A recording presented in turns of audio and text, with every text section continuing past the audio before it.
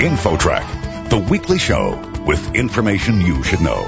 Here's your host, Chris Whitting. There's a germ out there that might have your name on it. If a nasty bug strikes you down this winter, what can you do to feel better? InfoTrack's Roy Mackey talks with an expert.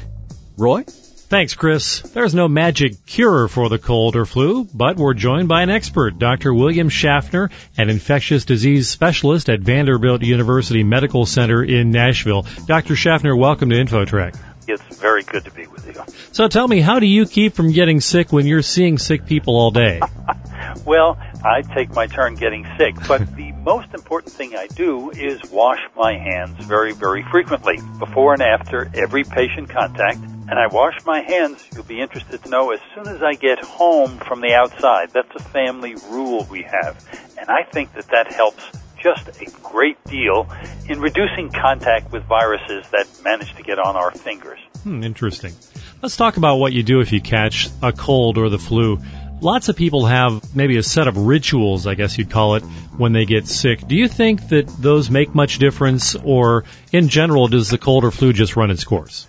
Well, the cold or flu is going to run its course. There's nothing we can do therapeutically that will shorten it. However, we can make ourselves feel better while we're going through the agony, if you will.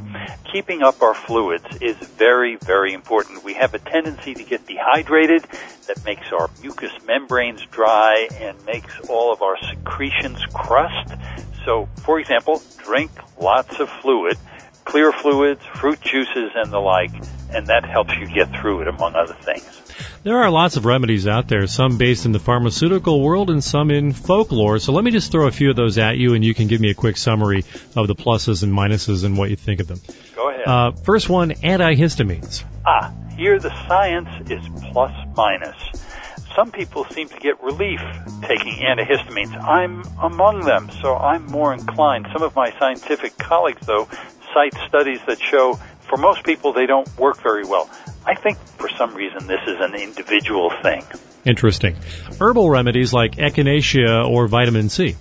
Yeah, they're terrifically popular, and the adherents are passionate adherents. But here the science really plummets, particularly for echinacea. That really does not have much legitimate science behind it. We don't happen to use it in our family. The vitamin C studies are plus minus. There are half a dozen studies on one side of the question, half a dozen on the other.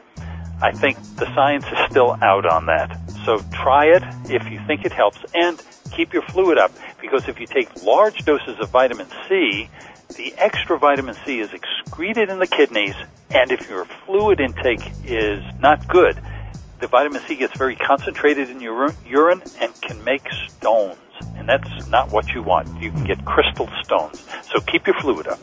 This is a pretty broad category, but how about all of the usual cold and cough products at the drugstore, all the over-the-counter drugs? They wouldn't be there in such great variety if they didn't help some people, in fact, maybe many people, and the average person has their favorite. I think I know what helps me, so try and use that. We're talking with Dr. William Schaffner from Vanderbilt University Medical Center in Nashville, and we're just talking about common everyday colds and flus and how you can get over them, what kind of relief you can find. Next one on my list is just plain old bed rest. You can get an infection, now influenza is a classical example, that gets throughout your body and makes you feel so peaked that you just don't have any energy. So going to bed will help relieve things, let your body kind of reconstitute itself. If you feel bad enough to take to your bed, do so. That's a day to skip work. Keep your fluid up. Take it easy. You'll feel better the next day. How about taking a warm shower? Some people say that helps. Yes, warm shower I'm sure makes you feel better. And in particular, that moist, warm air gets into your sinuses, moistens all those mucous membranes, and lets you get rid of that stuff that the body is trying to get rid of anyway. So particularly if you have sinusitis, we actually recommend 2 warm, kind of steamy showers, not enough to hurt you, of course, but nice warm showers a day. And while you're in the shower, try to gently clear your nose, and that will help your sinuses drain. You were talking about liquids a moment ago, so maybe this falls into that category, but how about the old home remedies of hot tea or chicken soup? They make you feel good. Chicken soup has that wonderful nickname of Jewish penicillin.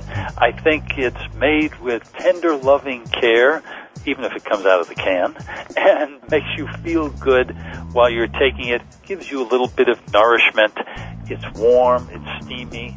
It may also loosen up your sinuses that way. Have there been any studies about chicken soup, though, that there are some properties in there that do help you recover somehow? There is one such study that suggests that there must be something magical in those proteins and fats and other chemicals in the soup that might perhaps speed your recovery. I'd like to believe that's true.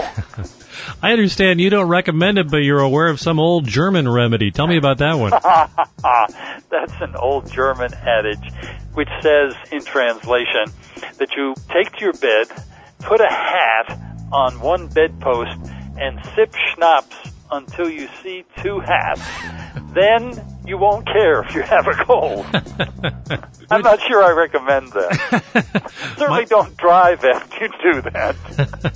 So it sounds like basically what you're saying throughout this conversation is one thing may actually work for one person, but an entirely different thing may help someone else. I think we've learned that. Keep up your fluids. And then when you cough, if you haven't got Kleenex, please cough into your elbow so you don't spray the virus around and infect others. If you do become sick, try to limit your interactions with others so you don't hand the virus to another person.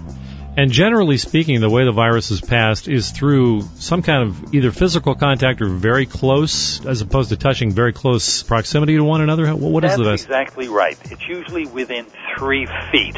And the reason hands are important, people have wondered about that, is that you can, by coughing, etc., and touching things, get viruses on your hands, and then we don't know it, but we touch our mouth, our noses, our eyes with great frequency.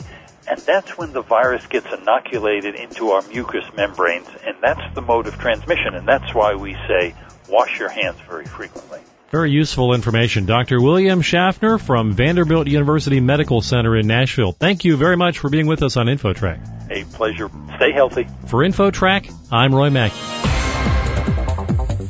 Holiday festivities and food may go together, but our expert tips help you avoid a New Year's diet. Coming up. Don't go away. InfoTrack will be back right after this.